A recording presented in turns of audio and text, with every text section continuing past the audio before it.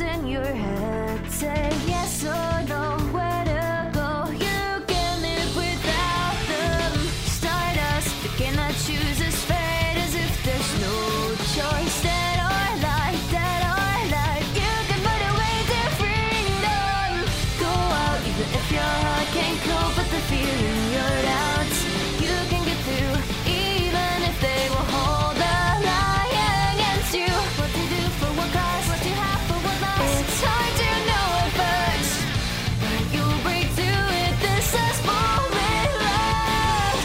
Never let, even when the world is monochrome, doesn't stop for me to turn. Never end, never let hope will never lose its true color. The end of the world, holding on to hope that gets me out of the despair that holds me back today. I'll hold my breath and take in the future I want to see. I want it to deplete.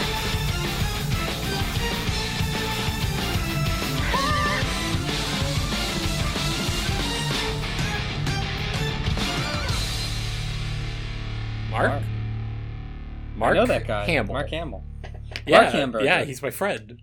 Mark Hamburger is also my friend. I have every Mark is my friend. Oh my god, let me tell you. I've known a couple Marks who have not been friendly. Oh yeah. Like, I mean, there's occasional, like, I don't know, unfriendly Mark. Oh my god, I hate unfriendly Mark. What a dickhead. What a dickhead. It's like, you know, unfriendly Mark will just show up to your house and just be like, hey, I don't like the way your kitchen is laid out, and then leave. I hate when unfriendly Mark walks into my house and sucks up my shelf Kirby style and then immediately walks out. Nobody's gonna get what this is a reference to, which is the best part of it. You know what? That's the best part. You know, you're like our listeners get to be like a fly on the wall, you know? And then I just get a swatter and be like, get out of here. Well, it rocks because, like, you... What, like, you know how in horror movies, like, the monster is scarier than, like, or, like, what you imagine the monster to be is scarier than anything the monster actually is. What you imagine the sucking up your shelf Kirby style and walking out joke, whatever you expect that to come from, way funnier than Kiri just kind of having a nice shelf and me joking kind of out of nowhere that I'm going to walk into her house and steal it. But, like, I'm going to steal it by kind of eating it. Yeah, it's like the spaghetti incident in, like, Calvin and Hobbes. Yeah, like... And what are you doing? It's not like you're putting together a shelf. I am getting attacked by a shelf. My shelf is evil and attacks me, which is why I need to steal yours. Okay. Call me shellfish, you know what if else you is need evil? to.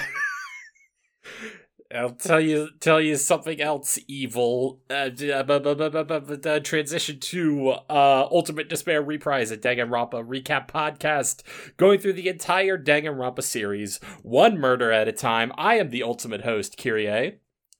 I'm the ultimate fangirl, Jennifer. I'm the new ultimate fangirl, Jackie. Jen hated this shit. Yeah. Jen hated this shit. Jen was like, this is so boring. And I'm like, are you kidding me? We are talking I about hated exactly 9, one right? half of it. Yes. Yeah. Real quick, we are talking about episode 9, Future and Despair side of Danganronpa 3, the anime, Jen's absolute favorite anime of all time. And I want you to tell us exactly why. I mean, in a perfectly concise, detailed way. So I only thought one half of this particular episode pairing was boring. I enjoyed the future stuff because that's just fucking over the top and entertaining and stuff. The Despair stuff is so cringy and awful and just makes me sit there. The Despair stuff ripped. Edgelordy shit. Fuck off. The Despair stuff was so good. Let her finish, I guess. Hold on. It's just so edgelordy watching a person being brought out being like, check it out, I brainwashed him to saw off his own neck with a handsaw. Yeah, Okay. It's corny as hell. Right. It rocks. That shit, like, that's... this is literally Danganronpa. This series... I'm kind of on Jackie's side here. I'm sorry, babe. Okay, so, like, that's where you draw the line? That's where you draw the line? Because, like... I think there's a moment. Yeah, like, if we're working off that metric, like, this show has been, like, not only has this show, but these games have been, like, too corny and edgy for, like, years now. For, like, several iterations. The thing is, Yeah. The thing is, the games make me give a shit about the characters. Nothing here is making me give a shit about what's happening, at least on the despair side. I think that's the best Alright, part. let's- I'm sorry, I think it's really funny when a dude Alright. saws his own head off. And Jingo's just like, pretty sick, right? Let's Yo, start. watch this! Yeah, hey man, check this out. Like, literally, I she's can't- showing it off. I can't like make a popping noise with my mouth. She's Yeah. showing it off like she's just learned how to do a kickflip. Hey, Chisa, check Like, this yo, shit out. Chisa, look at this! Look at what I can make this guy do! Let's talk real quick though to have a little. I'm gonna impose a little bit of structure here. Let's can't. start. Let's fuck You're not off. my I'm gonna dad. snipe you. We're gonna talk about future side. You Are My Reason to Die. You like this one, Jen. I like these sets of episodes. Like listen, I'm from moment one. I've been the Danganronpa 3 liker. And I think, let me check my notes, but like You Are My Reason to Die is like really good. I really love the bit. Like, gosh, you have the like. Okay, so the way it opens, where what? Are you talking about the fake out, or are you talking? Oh about... yeah, I am The so fucking- mad the that the recap- fake out got me. the recap episode jump scare. I was fucking writing in my Monokuma- notes like, oh, of course they did a recap episode. Of course they They definitely shot themselves in the foot with this gimmicky format. And then Monokuma was like, "Fuck you, Baltimore." Yeah, it's just like you have Takara as Monokuma, which at this point, like, she's really like folded herself like into the role, I think, really well. Even though Monokuma hasn't really shown up in most of this anime, and again, like we said before, she's going to be the one that voices Monokuma in future projects, and I think that there is something really fun of Takara doing the voice and just being like, at first is like, okay, it's time for the ultimate recap episode. Just kidding, idiot. But we do need to have a little summary. And it's like, yeah. I gotta say, I love that Monokuma. I think they. I don't even think they do a recap, but I love that Monokuma says like, "Oh, I'm just gonna kick back and relax," because it really draws attention to the conspicuous lack of Monokuma that we've been having. Which, oh yeah, Monokuma's just been Monokuma's chilling. done like this is kind of a season where the villains have they really haven't appeared at all, and we're just kind of witnessing the collapse of the Good Things Are Good party, like just completely unmitigated, just of its own accord. Like these guys suck, and they are like a bunch of losers, and this show kind of knows it. Yeah, it's something that we kind of talked about, like the thing that Junko is when Junko is depicted really well in Danganronpa, in which she is just the like particularly, she is a cat, right, just pushing shit off the table. Yeah, it's like all Monokuma did was give him a push. Yeah, like I like when Junko is portrayed as actually clever. Like I think these two episodes did a good job of that, and I like that. They're told that there is a traitor amongst them. They are that Among Us, sus, etc. Get your jokes out of the way. Editor's note to myself, because I'm the one who edits just a bunch of I don't know. Put in the ladies and gentlemen. Put in whatever. Among Us, sus. I'll just throw cut that in a there. clip. My people, among us, sus.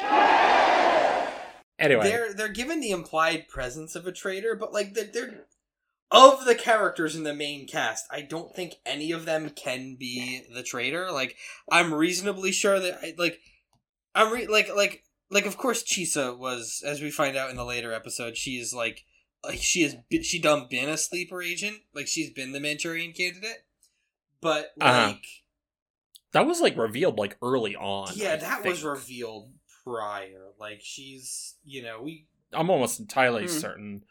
I don't know, Jen, what do you think? For Yukizome? Yeah. Yukizome, yeah. No, they didn't reveal that at before this point. Okay, there was a bit where at the beginning there was a situation where she died and then she appeared in a theater to introduce the despair side. But she did not mention anything about or give hints that she was, she was despair-filled at that point. I think that she looks back. I think the theater scene made her a little sus, but I think it only makes her really all that sus in retrospect.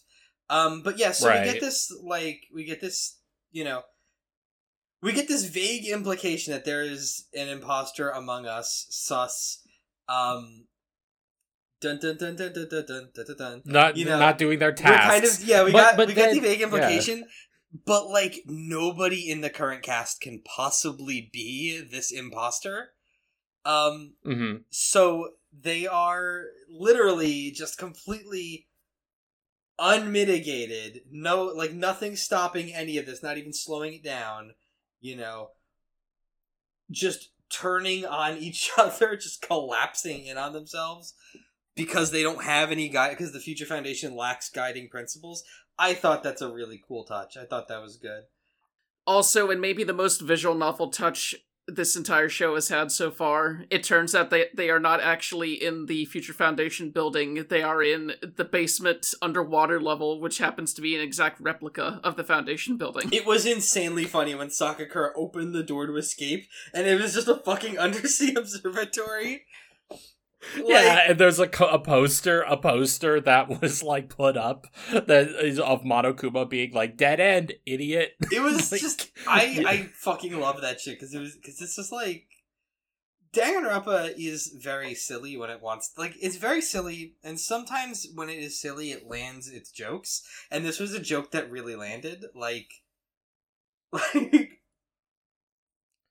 Yeah, I think it worked. And honestly, also, there's a moment, like, you brought up this idea that, yeah, they're just kind of tearing themselves apart at this point. Like, Monokuma has barely had to do anything.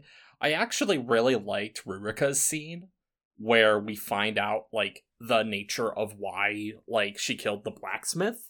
And it becomes this sort of self-defeating cycle she's put herself into, where it's like, because she thinks there is a traitor, right, and is so deeply afraid of anybody betraying her ever, she just decides to, like, self-destruct. See, I don't even in the hopes that she doesn't get hurt. See, I don't even think that was because, like, she thought that the blacksmith could have been the traitor.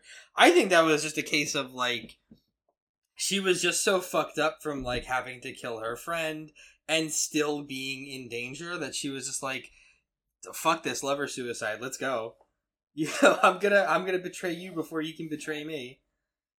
Erotically. Yeah. And it's like, wow, Ruruka is so fucked up. Ruruka is so fucked up. Go off, queen. We love her. Yeah, but She went from, character I'm kind of ambivalent about to, like, kind of one of my faves. she was great. And I also love that, I do think the scene really works when, like, she has betrayed Izuyoi, the blacksmith, and how he just, like, is so puppy-brained that... Yeah, he's so deliciously candy-brained that he's still, like, it's okay, I understand what you're doing. And it's tragic. It's tragic. It's cute, and it's tragic, yeah. It's a lot of things. It was what it kind of popped off. It kind of popped off. Like, it kind of just showed up and popped off. It worked big time. for me. I was kind of happy. I was very happy with it. Jed, what did you think of that sequence? Yeah, that was a pretty solid sequence, though I gravitated more towards Murakata getting into a fight with his, like, heat saber against against Gekko Kahara mech, That and was just he ripping a fucking cell Metal phone Gear from her Rising. fucking chest. He fucking became God. Metal Gear Rising. He did it. He Jetstream Sammed he her did. ass. It was so funny. There will be bloodshed. The man in the mirror, he nods his head. Rules of Nature playing as he rips a cell phone from her chest. God. Yeah, it gets, like, everybody's, like, Zandatsu's NG her. code. Zandatsu's the NG Fucking codes. Zandatsu's the NG codes out. I also love So good. I also love that Munakata in his descent stabs Sakakura and kind of just like blames the vague concept of despair. He's like, despair did this, and it's like, no, Munakata. Yeah, he blamed No, Munakata, you did this. The one person who is like, I actually really love that scene. Oh, it was so Where good. Sakakura and Munakata, it's really good, and I want to, like, God, Like, so the name of the voice actor, Junichi Sawabe, who voices Shofukan, he does amazing in this sequence because he's talking to Munakata. He's talking about, hey, I guess it's just my job to help you out, man. But it's just like there's so much waver in his voice. There's so much in which he is seeing like his best friend just like descend so low, and yet the only thing he can really think to do is still like it's the only mode he's been in basically all his life to like help Munakata, and Munakata can't see he that. backed the wrong and horse. It's like Sakakura was like, man, this guy's my oomphy. I'm gonna back him no matter what. And Munakata was like, who's this dickhead? This is just a dude. One dude of many. Yeah, and you have Munakata's like whole thing of like, I will kill the concept of despair. Like he's already had this idea, but because of all the fucked shit that's been going on in this like tower, it's just accelerated. He done been a brainlet. Like Munakata is stupid. Like, let's be real. He's so fucking He is dumb. a dummy. We established this. Munakata's just like straight up not very intelligent, and I think he is a good depiction of a rather unintelligent guy who thinks he is very intelligent, who like quickly falls into this like fanatic idealism where he's like, oh, I'm just gonna kill despair and I'm gonna just do things in super direct and stabby ways, and everybody's like, no, don't do that, and he's like, yes, I'm gonna do it, and I'm gonna do it even and harder every now. time he opens his mouth, every time he does anything, he just fucking causes a disaster. And like Sakakura is out here with the broom and dustpan just like right behind him, like, okay. All right, he's broken another like fucking vase. I guess I'll have to deal with it. Jen, go ahead. Yep. And he just stabs him and he's like, damn, despair made me do this. It's despair's fault. I'll get despair for this. Man, I hope they catch the guy who did this. They need to put that fucker in jail. Munakata in a fucking hot dog suit. Hot dog suit. Looking for the guy. You're all looking for the guy who did this. Yeah, and it's worth reiterating that at this point, Munakata is so sicko-moded that the whites have disappeared from his one eye, and he's just turned into this weird reptile motherfucker. He looks like a Monokuma. I guess. Well, his left eye is pure black. The sclera has gone black. Mm-hmm. And he has a white bandage on his right eye. Oh, I didn't even think about that. Yeah. He's a Monokuma. Yeah. Huh. Yeah. Hey, Chuck. It's like, that's been like... Get that out of here. Sorry, my dog has... Get out of there. My dog has some manner of black fabric in his mouth. Where did you even get that, you little freak? Little pervert? Munakata out here with a sword. Where'd you get that? Hey, where'd you get that heat sword? Where'd you get that heat sword, you little pervert? You little demented little freak. You don't get that at the mall. We've established that Munakata is a mall samurai. Oh, he is 100% a fucking mall ninja. That is the most mall ninja. Tell you katana. what. Here's the thing. The only thing that would make that mall ninja katana better is if he had to carry a car battery around to like power it. Sounds like a guy I saw at work the other day. That is actually a fact, by the way. I saw a dude walking on the street with 2 swords on his back. What a king! You might have seen. Wait, hold on. Was he Geralt or was he Blade? Closer to like. Do you ever see Ronin Warriors? I will Google it now. Yeah, I think it was called like something different in Japan, but he had like 2 blue sword hilts like strapped to his back. Super inefficient too. If he had to get into a fight, like that. You can't draw from the back. You cannot do that. Like people have not efficiently. Yeah, like, anyway, people have carried swords on their back before, but like you have to take the scabbard, the sheath off your back before you can draw, unless it's a specially designed like sheath that doesn't fucking cover all of the blade anymore because you have to be able to. It's just really bad. It's just a really bad way to wear a sword if you ever need to like it seems cool. Like it seems cool until you actually have to do it. That's why Virgil, even though the biggest edgelord in like a DMC, like he always keeps that thing on his hip. I mean, yeah, that's where people wear their swords, is at their hip. Like, unless you Yeah, were like a because that's how you Lance get it out unless you fast. like were using like a Montante or a Zweihander, where you would like just kind of hold it on, you lean it on your shoulder like it was a pike. But that's because it effectively was. Like, they're big weapons. You don't like... Jen, sword opinions, yeah, give right me your now. sword opinions, Jen. I'll Yeah, kill come you. on, sword takes. We're pulling out our blades now. I don't know. Join the club. I was always into the dueling swords, like a EP or a rapier or something. Just fucking call it an EP? You're fucking Just call it fucking EP? Epi. It's Epee. Epi. Yeah, that's it. Oh Epi. Oh my god. Epee. Oh my god. Anyway, So do you think context. he had to get that. I am He had to get that trained in flaming classical sword. fencing. Yes, you are. I sent you a picture of the new Super Sentai series. It's like, is this a fencing pose that Yellow has? No. No, why is she Well, crossing her legs? She's like, Yeah, that'd be. I don't. it's meant to, I think it's meant to be like a cavalier kind of like rogue stance. Like, oh, she doesn't. Yeah. She's being super callous. She don't care. She's, you know, Yeah. worries to Anyway. the wind. You know, like. It's pretty cool. Anyhow, so another thing that I liked during this particular episode is we get a scene in which Kirigiri and Mitarai have like met up with Aoi and Makoto. Mm-hmm. And they just kind of like, they find a food supply. I do find it very funny where Kirigiri was talking about how amazing Makoto is, and then is like, is that him over there? And she gets just a little embarrassed. Oh my god. Well, he's coming in the scene and his face is just bright red and blushing. I think Hikasa Yoko did a very good like line reads there of like making her Oh yeah. like Kirigiri is so like obviously at the end of the episode Kirigiri dies. Like that is the big thing that's what all this is build up to. So of course they like pull out all the stops. Everybody gives their best performance. Kirigiri is, but like, and it was insanely ballsy to kill her off. But like, she got a lot of character. We'll get to that later. But she got a lot of really good character acting this scene or in this episode. Oh, yeah. Like straight up. She does so good. Like, obviously, like, it helps that Hikasa Yoko is just such a, like, incredibly talented seiyuu. Yeah, but I think... she's got a lot under her belt. She's just been in... She's not, like... She definitely works really hard for it. I don't know.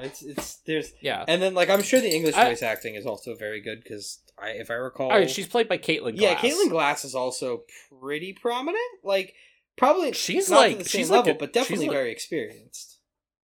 She's been voice acting for a very long time. Like, she is, like, when it came to, like, dubbing anime in, like, the 90s, early 2000s, when anime really blew up in the United States, like, Caitlin Glass is one of the names that you saw constantly. I think Yeah, I might have had her she's- mistaken for somebody else, but if that's the case, then that's fantastic. Then, like, yeah.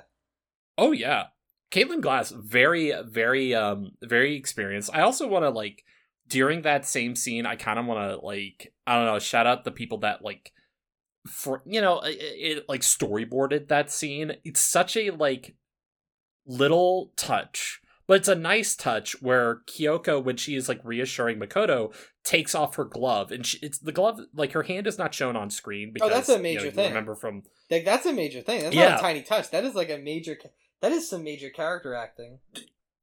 that's what I mean. Is like it is like, but it's what I mean is understated, like in the edit, where it's just she just subtly takes off her glove and holds like Makoto's hand. It's like, oh no, this is like a major thing for Kyoko to deal with because she has a specific hang up about like her hands Yeah, it reminds because her of of like her the trauma. burns. Yeah. and Makoto understands that too because he's looking down at the glove on her lap in surprise. Yeah. Yeah. It's good. It is a good scene. It straight up is. Like, in that moment, Kirigiri is tangibly like somebody who cares about someone else. Yeah, and it's such a, like, I wouldn't say it's not the total opposite of way she's been depicted, because like Kyoko has been a measured character to this point in the series, but she still has moments of like bursts of emotion, right? Yeah. And here it's like she just it partially because like okay they're throwing up all the death flags, right? Because that's her NG code, is that Makoto, if he survives the 4th cycle, she dies. But it's all very well done here. Like I just really love it. It is written with a quality that is kind of uncommon in Danganronpa. Like they busted out the good bottle for this, Yeah, it's uncommon in some, like, even explicitly, like, romantic anime. Like, don't necessarily have this, like, figure out this moment right. It's good. And and then after she ends up dying and everyone wakes up, Mudakata gets on the PA to be like, how about them apples, Naegi? Huh? You want to fucking fight now? Because I want to fucking fight now. I thought it was weird when, Aoi said Kyokanda forever and started doing push-ups by the casket when they did that mock funeral. Yeah, I don't really understand why they did that, but like... I don't know. It's funny because like occasionally you forget Kyokanda forever, baby. Occasionally you forget that Asahina is like super fucking strong, and then she just ends up single-handedly pushing the barrier into place. A massive fridge, I might add. Like I do love it. Again, the scene is just so well put together, like storyboarded, written, performed. Of just like you have Makoto and Mitarai just like struggling with this massive fridge, and then she just basically is like, oh yeah, I got this, with like one hand, like pushes it to the door. Very funny type of guy. Aoi is great. And it is just like I think as a emotional capstone to the episode, where the 3 of them are just like like Kyoko has passed and is like, and Mudakata is laying out his challenge to Makoto, and it's like it's just really well done. I really like, it's a really subtle thing, but like there's like a red, like what's the word I'm looking for? It's like a red lighting thing at the bottom of the screen after Kyoko has died. Like there's just a lot of like really nice bits in the animation, in the writing, in everything in this sequence. I think I might have said this before, but I don't trust Danganronpa to... Like, I think it's incredibly ballsy to kill Kirigiri off. I don't trust that she is dead for good. Like, again, she is the big-time #1 waifu. She's the one they make the merch of. The pop-up parade in the bunny suit or whatever. Yeah, like, she's the one... No, that wasn't a pop-up parade. Oh, okay, they actually did make that. But she's the one who gets that, Like, there's a reason they make one of that and not, like, Toka, Oh, they probably have made some. That would be extremely funny. It would be good, like, though, yeah. Like, cosmologically, it'd be very funny. But, she's the big popular female lead. Yeah. Which, like, I am... Yeah, like, I don't know if it would be my favorite decision to kill her off for good. I don't know, but it incredibly ballsy, and they managed to make me even believe, like, for a moment that she actually died. Like, I don't expect her to be killed off for good, but like, because Danganronpa I don't think has a very good track record with like making death permanent. Like I think it's kind of fucked around a little bit with death. To this point, I think it has been fairly permanent most of the time. Yeah, but I think fairly permanent is not permanent enough for me to believe that Kirigiri is out of it forever. Like, I don't know. I think they're gonna bring her back. If they don't, pretty fucking impressive. If they do, also like I hope they do it well. If they do it well, I'll be impressed regardless. If they don't do it well, I'll be disappointed.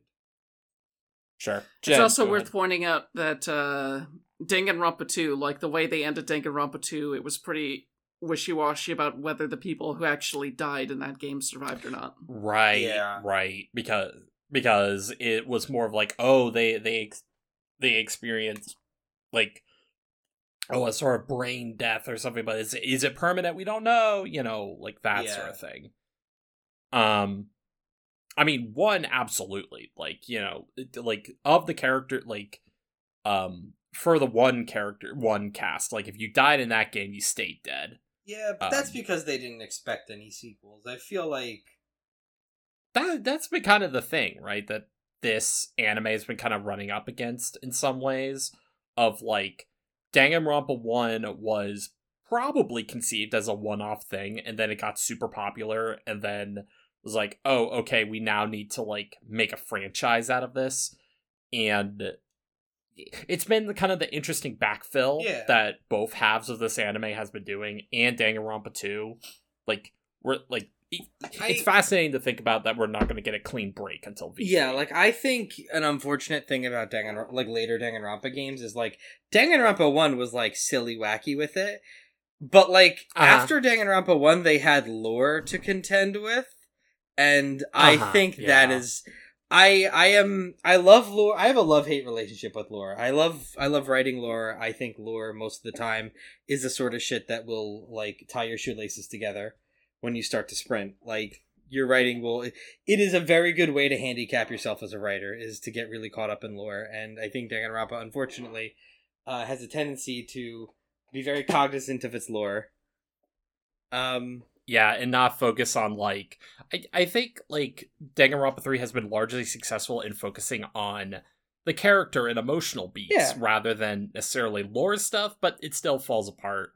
I am worried that it's going to hit the lore and it's going to it's going to grind to a halt. You know? Mm. It did not do that in this pair of episodes, though. So I am happy about that, at least. I would say that the Despair arc, or it was Future arc, rather. Future arc, yeah. Episode 9 felt very much like the closing of the second act of a solid 8 out of 10 seasonal, which it was. So I'm happy with it. I'm content. Yeah. Mm-hmm. Any other thoughts on future arc, Jen, before we move on to the Despair arc? Not really. Well, all right then. So I guess, like, my last thought is just, like, with Future Arc, I really do like occasional, like, sometimes it gets a little too wacky with it. Sometimes Danganronpa can make it so that death does feel like more of a joke or an afterthought, but I do like it when, like, that scene of Kyoko's death and Ruruka's death, like, I felt was impactful in Future Side. Danganronpa doesn't always have very strong control over its tone, but when it locks in its tone, it hits. Like, Ruruka's scene is just this, like, basically static silent shot for, like, 5 to 6 seconds, and it forces you to kind of, like, it doesn't feel like, yeah, there's a lot of blood everywhere, but it doesn't necessarily even feel voyeuristic. It just feels like, no, you have to kind of sit with this, like, feeling for a little bit, and then I don't know. I felt like the lighting. I felt like it was good. I felt like it was good. It was it was sending her off. I think she died appropriately miserably. Like, it was the end to her arc. Yeah. It's kind of I don't know. I thought it didn't make me sob for her, but it made me be like, rip to a real one. Rip Ruruka, your mental illness was legendary. Big boss salute to Ruruka. Big boss salute to Ruruka, one of the most mentally ill women of all time. God. She won an award for it. She won. Girl, you have problems. Just engraved on a golden medal and draped around her neck. Yeah. Alright. So, Despair Side. This is... Okay, so I believe, like, this episode is mostly focused on that, Chisa is, like, going down to do the big rescue, right? Yeah. Like, the first moment it's really good. Like, there's a lot of, like, little bits of, like, you know, you have Kamakura just be like looking at Chiaki and just be like, "Who are you again?" And then like Chisa running in with the like, with the Yukizomi assist into the corner combo. Yeah. Oh, she's hit the tag. She has meter. She's gonna take it home. She's gonna take all that HP. She dropped it. She spent meter to tag in Chisa for like her assist of the fire extinguisher, and it doesn't quite work. The active frames on that fire extinguisher are fucking insane. Chisa Yukizome has like one tool, right? She has one pressure tool, but she fucking gets so much. She milks that shit for all it's worth. You go up against the Chisa main, it's just fire extinguisher all day, every day, forever. You live in that cloud of chemicals. It can't be good for your skin or your lungs. It can't. Yeah, and Kamakura already is like very pale. Kamakura already has problems. He's like, oh man, this is gonna give me more problems. I hope there's no lead or mercury in this, because this will make me this will disintegrate what little more normalcy I have left in my brain.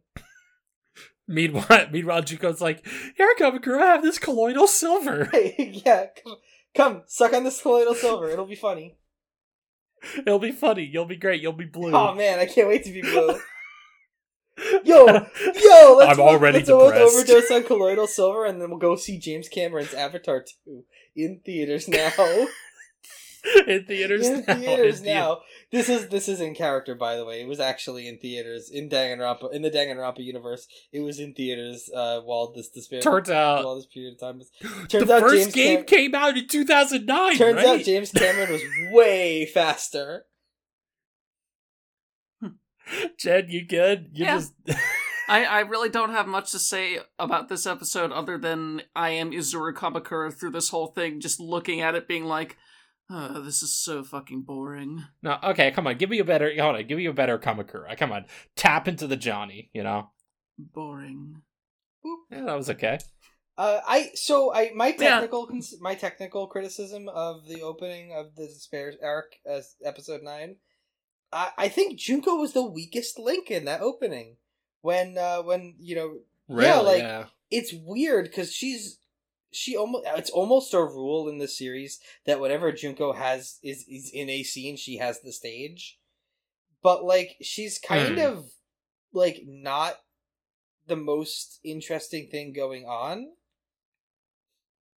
I think she has some okay moments in this episode, but I don't necessarily love that moment in which, like, she's confronting Chisa, and while we do make fun of, like, hey, here's this reserve corps student, he's gonna do a really funny trick. It rocked, actually. Fuck you. That was the best. That ruled. I love how he's just still blue. Like, yeah. He was still coded as unimportant. We couldn't find a more important guy to do this. Sorry. Well, they did that because they were going to like have him saw his head off. So no, I know why they did that. I just thought it just led to a really funny like visual effect of like, well, hey, you want to see a dead body? Wait 30 seconds. As I take this hacksaw. You want to see this like rando just die? He doesn't even have a face. His parents were like 2 amoeba. They won't even mourn him. They already forgot he existed. Yeah. We fucking, once we kill him, we fucking roll him out with a vaudeville hook. We just pull him off stage. That's kind of what they did. Bye. I guess my whole thing with this sequence of this episode in particular is, one, a whole lot of nothing happens over 24 minutes. 2, every single person from the students to why am I blanking on her name? Chisa, like which character? Junko. Yeah, that's it. Yeah. Everyone from the students to Junko to Yukizome, all of them feel like they're just following an incredibly predictable path here, just the whole time. Like they're clearly walking into traps and letting things happen to them. I mean, it's to be fair, this is a flashback, so like we know shit's gonna happen. Wait, hold on. What is with this role reversal? Wait, hold on. Is this the first time on Despaircast in which you're defending the story choices? My God, I am. What have I become? My God, how far? What have we become? Oh my but, God! I mean, to that point, Jen and I both went to the Kamakura treatment, and she became less deranged, and I became more deranged. I guess for one thing, my like I guess pushback to that is, so yes, this entire arc is a flashback where these like characters will in fact descend into darkness. And I think the moment that crystallizes it is actually when so Chiaki and Komaeda make it back to the classroom. And Komaeda does in fact like have the idea of like, no guys, we should probably run. This is like a fucked up nightmare scenario. We need to get out of here. And then it's the part of the tragedy. It's Chiaki being like, no, Jesus believed in us. We gotta believe in her. We gotta do this thing. Like, we gotta walk directly into this trap. Yeah. And Komaeda's like, yes, exactly. This is going according to my plan as well. See, the thing is that rocks. But that rocks. I'm sorry. That's cool. And also they're supposed to be like they're high schoolers, right? Like they're not making the correct decision. Like, I don't have an inherent problem with characters making I love when characters are bad stupid decisions and make bad decisions is the thing. But yeah, also, like it's very clearly also kind of cribbing slasher movies in the regard that, like, everybody is kind of making stupid decisions because they are characters in what is effectively Junko's slasher flick. Yeah. I mean, it doesn't help that, like, I mean, to be clear, like, you know, there is a moment in here in which, like, we, the audience, know Mikan is, like, already turned and does the thing that she pushes Chiaki into the trapdoor. And, like, the rest of the gang don't know that. And that, again, is part of, like, the tragedy of the story, is that they are going directly into the thing that will turn them into the ultimate despair. Yeah. And that's the problem with, like, any sort of, like, story that is a prequel, is that, like, the audience already kind of knows where the story is going. Yeah, but they could be a little less leery about a lot of it. Like, the bit that really made me go, oh, fuck you, in terms of this episode, was when they give Yukizome the despair treatment, and basically the whole time she's watching it, the camera keeps cutting to, like, her moist thighs and her breasts heaving and all that. Oh, the Clockwork Orange scene? This is really Yeah. That was a little. If it was directed by a horny person, that was honestly, you could have cut down that scene. Like, honestly, like, to a more just. They should have just shown her working on The Last of Us 3. Yeah. Like, that's just what happens. That's what they do to you. You go to Naughty Dog and you're like, "Hey, I'd like to work on The Last of Us," and they're like, "All right, strap in." Look at all this fucked up nonsense. Look at all this. We're gonna just run you through some shock picks and poke your brain a little. Neil Druckmann pulling out his personal collection of snuff films, being like, Neil "Okay, Fuckman. here we go." Neil fucking Suckman. What are we gonna do with you? Yeah. There were some moments though in this episode that I did like, because there were still bits of character here that is like, I liked it. Like, I thought it was kind of cool when they step outside the school and there's the whole, like, platoon of protesting, like, Reserve Corps students that break their signs to turn them into stakes. And Nekomaru funny. And it's very funny, but Nekomaru and Gundam being like, "Hold on, guys, we'll hold them off." Like, that's like a funny little callback to how their fight in Danganronpa 2 is the thing that saves them in some way, right? Like, I don't know. It's a fun little bit. Yeah. And also, I just like it when Gundam's on the screen, though. That's also me. I do love the bit where everyone's rallying, and then the imposter is like, "Hell yeah," and just rips his face off. Like a fucking Mission Impossible villain. Yeah, and everyone's just like, but yeah, who the hell are you? It rules. Kazuichi going like, "The fuck are you, man? What? Who's this? What the fuck?" It rules. I fucking love the Ultimate Imposter. Like, what a... Like, I thought I was gonna hate him. I love that he's just, like, some dude. Nobody knows who he is. He's been pretending to be the other cuck this entire time. That said, though, like Mitarai, like real Mitarai, he has a really bad day. There's this great. He has a really fucking awful day where, like, he's running through the fucking rain and Junko, like, confronts him, calls him a stupid dickhead, and he falls into the river. Like, I don't know, like, It's what he deserves. He earned it. God, this was Junko at her best is the thing. Like, when Jen said this is boring, I thought that was insane. That's why I loved it, because this is, like, run, that is your despair, that was just like a better line read, a better Junko scene, a better like use of Junko as a character than we have seen in the series so far. Just think of it. Our little collaboration will change the very wiring of their brains. Your tricks are gonna cut through their free will like a knife. Those lovely classmates of yours will soon be creatures that want to plunge the world into despair more than they've ever wanted anything ever. Dig it? Let's hear it for Mitarai! Give him a big hand, everyone! That was different! I was gonna use all those techniques to bring about a better world. Using them for the sake of despair. It's terrible! Oh, please! You can play the victim all you want, but you were totally president of the Junko fan club like 20 minutes ago. My life was in danger. I was being held hostage. Oh, right. That is so what happened to you. We threatened to kill you, so you ran with whatever we said. You haven't been responsible for your actions since we met. You could run off this campus with your tail between your legs and no one would blame you in the least. I really thought I was helping people. Run, coward. For that despair is yours and yours alone.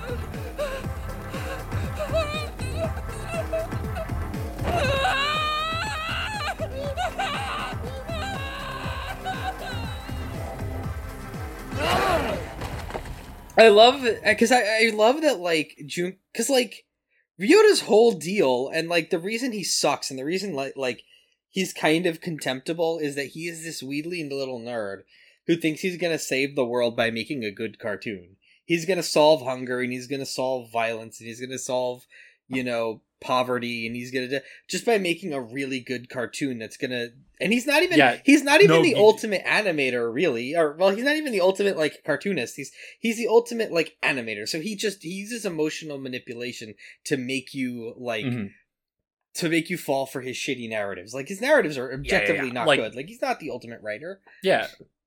Ryota out here being like, no, you guys, my adaptation of The Dog of Flanders is gonna be, like, super good, it's gonna make people cry, and it's gonna solve all these problems. And Junko just basically, like, I love Junko just chewing him out, and just being like, Ryota is this blubbering mess, being like, I didn't know what was going on, all this shit, and Junko's like, you still helped, dude. Yeah, like she baited him into helping, but, like, he made all the stuff, like, he was like, oh yeah, instead of being good at like instead of like working at a thing on his own, he just kind of like made a video for Junko to like to use. Like he didn't even like he doesn't even like, it'd be one thing if there was like, and again, this is the tragedy of his character, it's like he doesn't even meaningfully resist that. It's not like, he's been undermined all that much. It's just sort of like Junko's like, I'm just using, like,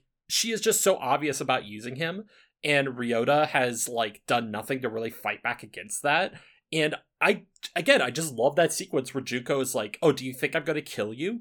No, run. That is your despair. Get the fuck out of here, idiot. You suck. I don't need you anymore. Nobody needs you. Die. Or whatever. But, like, I'm not gonna kill you. I'm not gonna waste the effort. You can just... You already did everything you needed me to do. I didn't even need to brainwash you. Yeah, like she baited him into, like, I love that she baited him into working with her, but, like, he could have stopped any time. Tried that hard. He could have just left. Ryota, like, may have had some problems leaving, but he could have just left. Or, like, or even if, like, he couldn't leave, he could just die, like, he could have sacrificed himself to keep his talents out of Junko's hand, or done one of countless other things. But no, he worked with Junko, and Junko goes, okay, you worked with me. I'm able to do these fucked up things because you let me do these fucked up things. you suck, and everybody who hates you is right. And Ryota's just like, oh, yeah, but it's not my fault. And he just falls into the river, and he shits his pants and pisses and cries.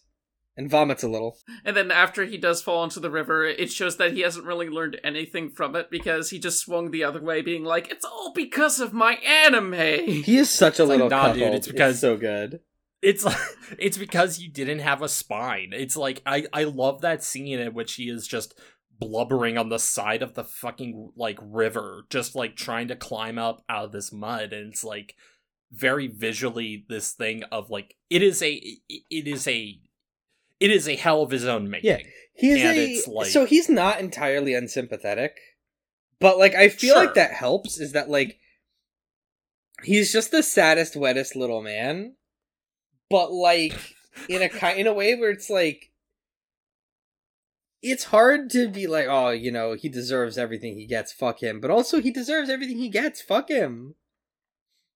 It doesn't help that, like, again, I think this one thing this series really understands is something I've said before, is like, these are high school students. They are not making good decisions. Like, a lot of this shit could have been prevented, sure, but that's the tragedy of it. Think about the imposter. The imposter basically for months, like, helped Mitarai unhelpfully focus on, like, these anime without Mitarai getting, like, you know, if Mitarai hung out with other people and was, like, tried to be a more adjusted member of society, he'd be less of a brainlet.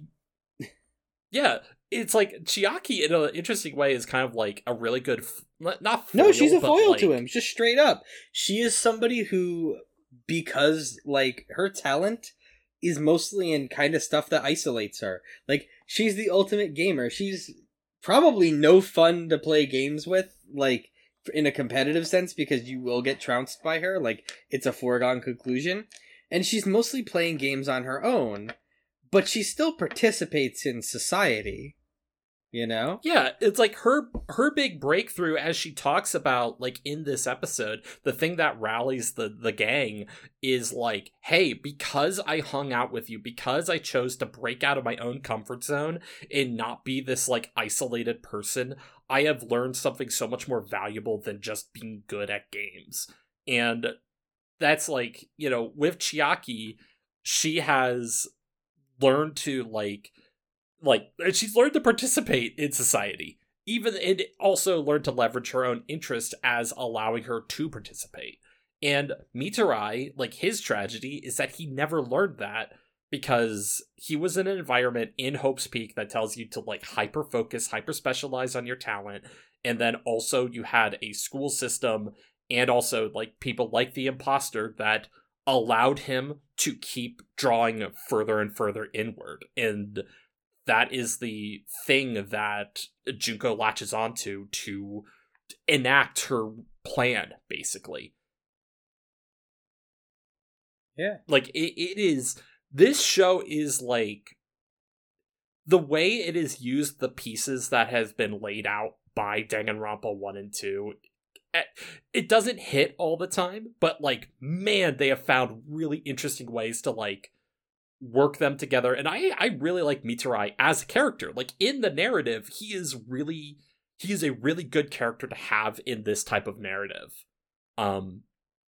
Because you need this, like, guy who sucks, who, like, you can understand, like, that's the thing, you can understand where he's coming from on some level. If you are ever, like, a creative of any kind, you can kind of understand this desire to, like, focus so inward to just at the cost of everything else, and you can see how you end up there. Yeah. Or at least I do, you know? As it turns out, Danganronpa, good series. Fucked up that Danganronpa's good. Like, this series should be bad and meet my expectations in that regard. Instead of good and, like, making me praise it.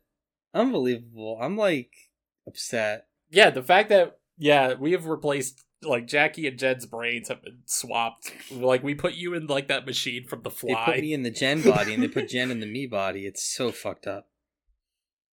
fucked up. I will say part of my one big criticism is that like Danganronpa doesn't feel consistent with like what a singular powerful dude can actually accomplish, which I feel undermines what its core theme seems to be for this season or for this for this arc.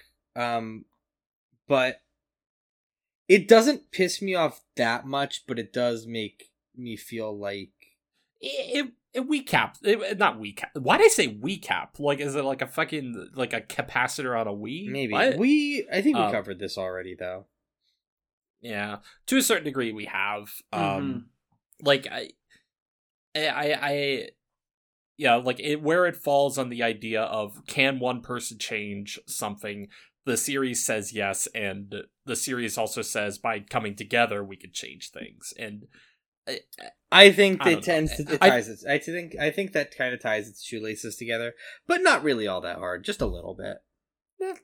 That's just. I think that's also just a problem of backfill as well, but also just storytelling in general. Yeah. But, yes, Jeff? Writing's hard. Yeah. Writing's hard. Yeah, for me it's a situation that, like, there are some good elements in this episode, but it's just the situation where I really don't like... It all comes down to the fact that I really don't like the explanation this prequel comes up with in terms of, like, how the big despair event happened, and essentially each episode is kind of compounding on those feelings over and over again until we get to the next set of episodes, or at least the next despair one, which I won't say what happens here, but it was pretty much the point where I went, this is just really fucking stupid and not fun and kind of miserable, and I really wish they had done this any other way. So my prediction for the next episode is that because we know that Yukizomi is a Manchurian candidate now, I feel like Chiaki's going to be goaded into giving like a big rallying speech to the class again, and Yukizomi's going to be like, oh, that's really great, and then shoot her in the back of the head while she's doing the speech. And that's going to be like the thing that sends everybody into like cannibalism mode. Just something to that regard, which corny, kind of lame, I'm sure, but I'm sure it's gonna happen. But like, it's already written. They wrote this in Danganronpa 2. I think it's one of the problems of like Danganronpa 2 existing as a game that does try to explain the tragedy that was much more effective when it was just like a like a spaghetti incident where it's like, you don't know what the fuck happened. You just see the result. Kind of the same thing with like horror monsters, as I like to bookend the episode. What your brain can come up with via like the tragedy is always going to be a lot more compelling than what they actually write, because you're like, you will straight up be like, oh yeah, no, I'm sure it was fucked up. Here's how it could have gone. And then when they go like, oh, it was fucked up, they stole his lunch, and you're like, whoa, what? That's nothing. That's nothing. Why did they fucking? That was nothing. You killed those people for that, and it's like, I don't know. It's Jen seems to have a point. I usually don't like to respond in the affirmative or negative when Jackie makes predictions, but I will say Jackie's idea of what happens that sends everyone into despair, I would prefer that so much more compared to what actually fucking happens. Wow. It is so funny that the running theme of this podcast is Jackie having really good predictions. This next despair episode is a fucking train wreck. Oh, I'm so excited. So here's my prediction for the next Despaircast episode is that, like, we're recapping it, and, like, you fucking, and, like, of course you fucking hate it. And I'm coming back, I come in and I'm like, whoa, this was insanely funny. Junko fucking came in on a unicycle and she was juggling pins. She pulled a rabbit out of a hat, just some goofy shit. I got two other quick notes on the Despair Arc episode, real quick. I do love the bit where Miken has like brought back Peko, and like I really love the interaction between Peko and Kuzuryu. I just love it's one of those things where it's like, yeah, the writers are intimately aware of the popular ships. Yeah, he's her boy wife and she's his girl husband. Yeah, and also the bit where Sonia, like, makes Soda do stuff and is like, yeah, Gundam is really reliable. That's less cute. I don't like Soda. He's just like a really enthusiastic cuckold. I'm like kind of worried. He's worrisome. I mean, that's what he becomes into, and it sucks. Yeah, like they lean a little hard into it, and I kind of look at this and I'm like, God, huh? He really does just want to see her get fucked in front of him. Like, whoa, Mamma Mia. And then of course, just like my boy Gundam getting some pretty good lines. And the other part that I wanted to point out was the kind of the capstone to the Despair Side episode is Sakakura finding out that, like, oh yeah, Junko's like center of this fucking thing, and confronting her in the rain with like all those students surrounding her, like the fucking like end of like Matrix Revelations or something. Except she fucking clowns on him. Yeah, she clowns him. I do love the bit where he tosses off his jacket to like a dude in the like just standing there. The dude no sells it. Like he just lets the jacket hang off his face for a couple frames. Real good. Like it's a pretty funny I just bit. love that nobody gives a shit about Sakakura. Like, fuck this loser. What a fucking cuckold. He's just out here. Juko sees this guy and it's just like, what's up, little homie dude? Gay ass? What's up? You want to fight? Of course you don't. You're a big bitch. Die. Die. Go idiot. home. Go home. Pour yourself a big bowl of cereal. Fucking eat it dry. Fucking eat it dry while I'm out here. I'm out here killing your students. Fucking eat that dry what is cereal, it? What is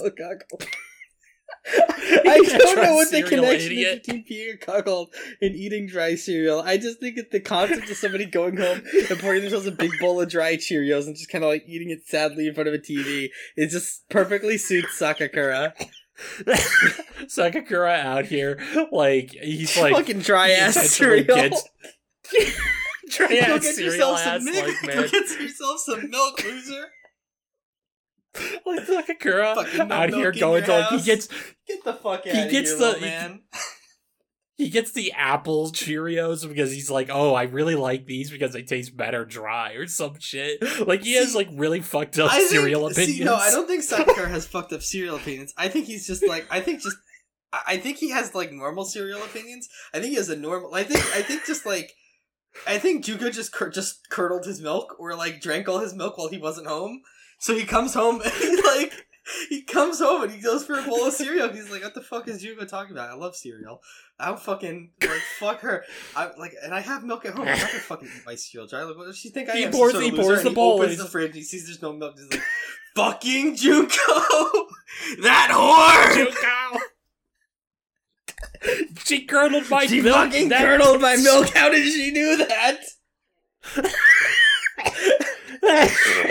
He's just fucking sitting in front of the TV, furious, shoveling dry Cheerios into his mouth.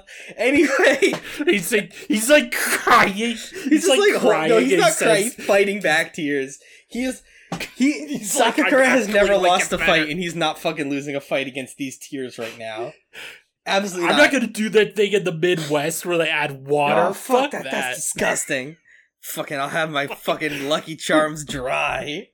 Fucking those squidgy ass marshmallows against my teeth every time. I'll put up with it. I'm not despairing, you're despairing. Fucking Jen, do you any other thoughts? I got one. I got one. It has nothing to do with dry ass cereal. Promise. Sure, what's the up? ultimate hypnotist must be coping so hard right now. Oh my god, He sees Ryota and he's like, what the fuck? That was my thing! That's exactly the voice he has, too, because he's also a clown. Yeah, he's also a clown. You know? He's just like, oh my god! Honk honk! My cause! The thing I'm good at! My one fucking thing! My one fucking talent! Oh my god! I had one! I didn't even get to do it! I had one fucking thing! I can't have shit in this school! You fucking go home and eat dry Cheerios! Fucking dry ass Some bitch came in and curdled my milk. Who the fuck does that? What kind of person would you have to be to curdle someone's You fucking come in and curdle someone else's milk. Oh, we need to get out of here. I'm gonna die. You can find me on the internet at Kyrie A page. And if Twitter is Twitter has been somehow been like a perpetual like tire fire for a while. Oh, it rocks. You can find my. They enabled PvP kinda on that rocks. website. Nobody has anything to lose anymore. Yeah, it's great. It's like, oh, some profile pictures are squares now. It's a whole. Here's the thing: if It's a whole moderation gets any more relaxed, I'm gonna start dropping low tier gods on every politician I see. You're gonna send. I'm gonna send that rant to every Republican senator. I will fucking vocaroo them some fucking you are worth less than a summer ant bullshit. Yeah, exactly. But if all that falls apart, you can also go on. You can find my link tree linktr.ee/Kyrie page. Pretty sure that'll do it. Jen, plug. I'm at JB3 on Twitter, and I'm at Jen-and-Aster on co-host. There she is. Jackie. I changed my ads recently. Yes, Yeah. you did, and also you did something else that was super fucking cool. Oh, that's true. I did do something else. My ads. So I'm gonna go with the boring stuff first. My handles are now your lizard friend pretty universally. That's spelled exactly as it sounds on co-host and Twitch and Itch.io, that you'll get into in just a moment. But on Twitter, it's UR instead of YOUR. If you want to follow me on there, while it still exists. And the reason I bring up Itch is because I have released, a game that I've been working on with my friend Cherry, with our friend Cherry, for the past about 8 months, about a year, called Mage Engine. Closer to a year. Closer to a year. But that's not the dev time is not the most important part. It's called Mage Engine. It is a D6 based role playing game. Kind of a fantasy heartbreaker, kind of a D&D killer. It's about. Yeah, it's gonna Wizards of the Coast getting real sweaty. I mean, it's a Mage typical Engine. high fantasy. It is. We've written some interesting lore. We have some interesting mechanics. I remember I contributed. Kiri has I think I contributed. contributed a little bit. You've popped off. Like you helped. You contributed. We've gone to you for Thank you for review and for your opinions on things. And Ez has contributed a few things. Basically everybody in the server has done at least a little bit of Mage. But it's out now. It's out. Like version 1.0. The public playtest version. It's not finished. There's still. I want to review everything and I want to get feedback and everything. So if you go to my itch page, that's yourlizardfriend.itch.io, I think. And there'll be also links in the show notes. Oh, word. Yeah, I always try to put links in the show notes. Definitely going to do that. If you check it out, I have played a few games of Mage in development. I say this not just because you are my friend. I think it is a really clever synthesis of high fantasy stuff while also being able to deliver on really good character beats in the mechanics. And I'm really, really happy with how it has turned out. You've worked really fucking hard on that thing. Thank you. You're welcome. But yeah, So, check it out. Here's the thing: if you're like, oh, I want to run a role playing game, but it's scary, and my friends are gonna. There's so many rules to remember. Mage Engine has you covered. There's basically all you have to do is fill some connective tissue. As a GM, but it is designed to be easy to run. It's designed to be easy to play. It is a simple system that is designed to have a lot of depth. There are a lot of roll tables to fill in for ideas that maybe you need I was able to between. generate a little one-shot campaign by just rolling a couple dice. Yeah, it is. We are working on a dice oracle for it currently, so if you don't have friends to play an RPG with, or you can't set a session up for any reason really, you could do a solo game of Mage. We're Anyway, all updating that it every stuff's other gonna be week. in the It's going to be in the description, description. Yep. I won't waste your time on this. But yeah, It's good. You should play that's it. And tell me what you think. Yeah. Because feedback helps us make the Mhm. game better. exactly. And also, if you have other feedback, you can follow us on Twitter at UDespairCast, and also the Despaircast email is up, but this is part of the Scanline Media Network. You can send emails to emails@scanlinemedia.com for any other types of feedback, and I think that's everything. That's all there is. Yeah. But yeah, and whew, I think that's it for now. Thank you everybody for joining us. We're really we're 6 episodes away from finishing this thing. So and V3 is on the horizon, so Yep. it's a lot of exciting stuff happening. But until next time, I have been Kyrie. I've been Jennifer. I've been Jackie. Class dismissed. Yo. They dismissed the class. Let's go. We're free. School's out. Let's go. Also, Happy New Year, everybody. The theater. Shit, Happy yeah, New Year. Happy it's fucking late. New It's like a little over 2 weeks late as of the time of recording it, but we didn't get a chance to last episode because it was in December. It was not the New Year yet, but Happy New Year, everybody. Hope it's going Happy good for New you Year, so everybody. far. It's been going pretty good for me. Exactly. Going pretty good for everyone here, but yeah. Till next time, class dismissed. Bye. Let's get out of here.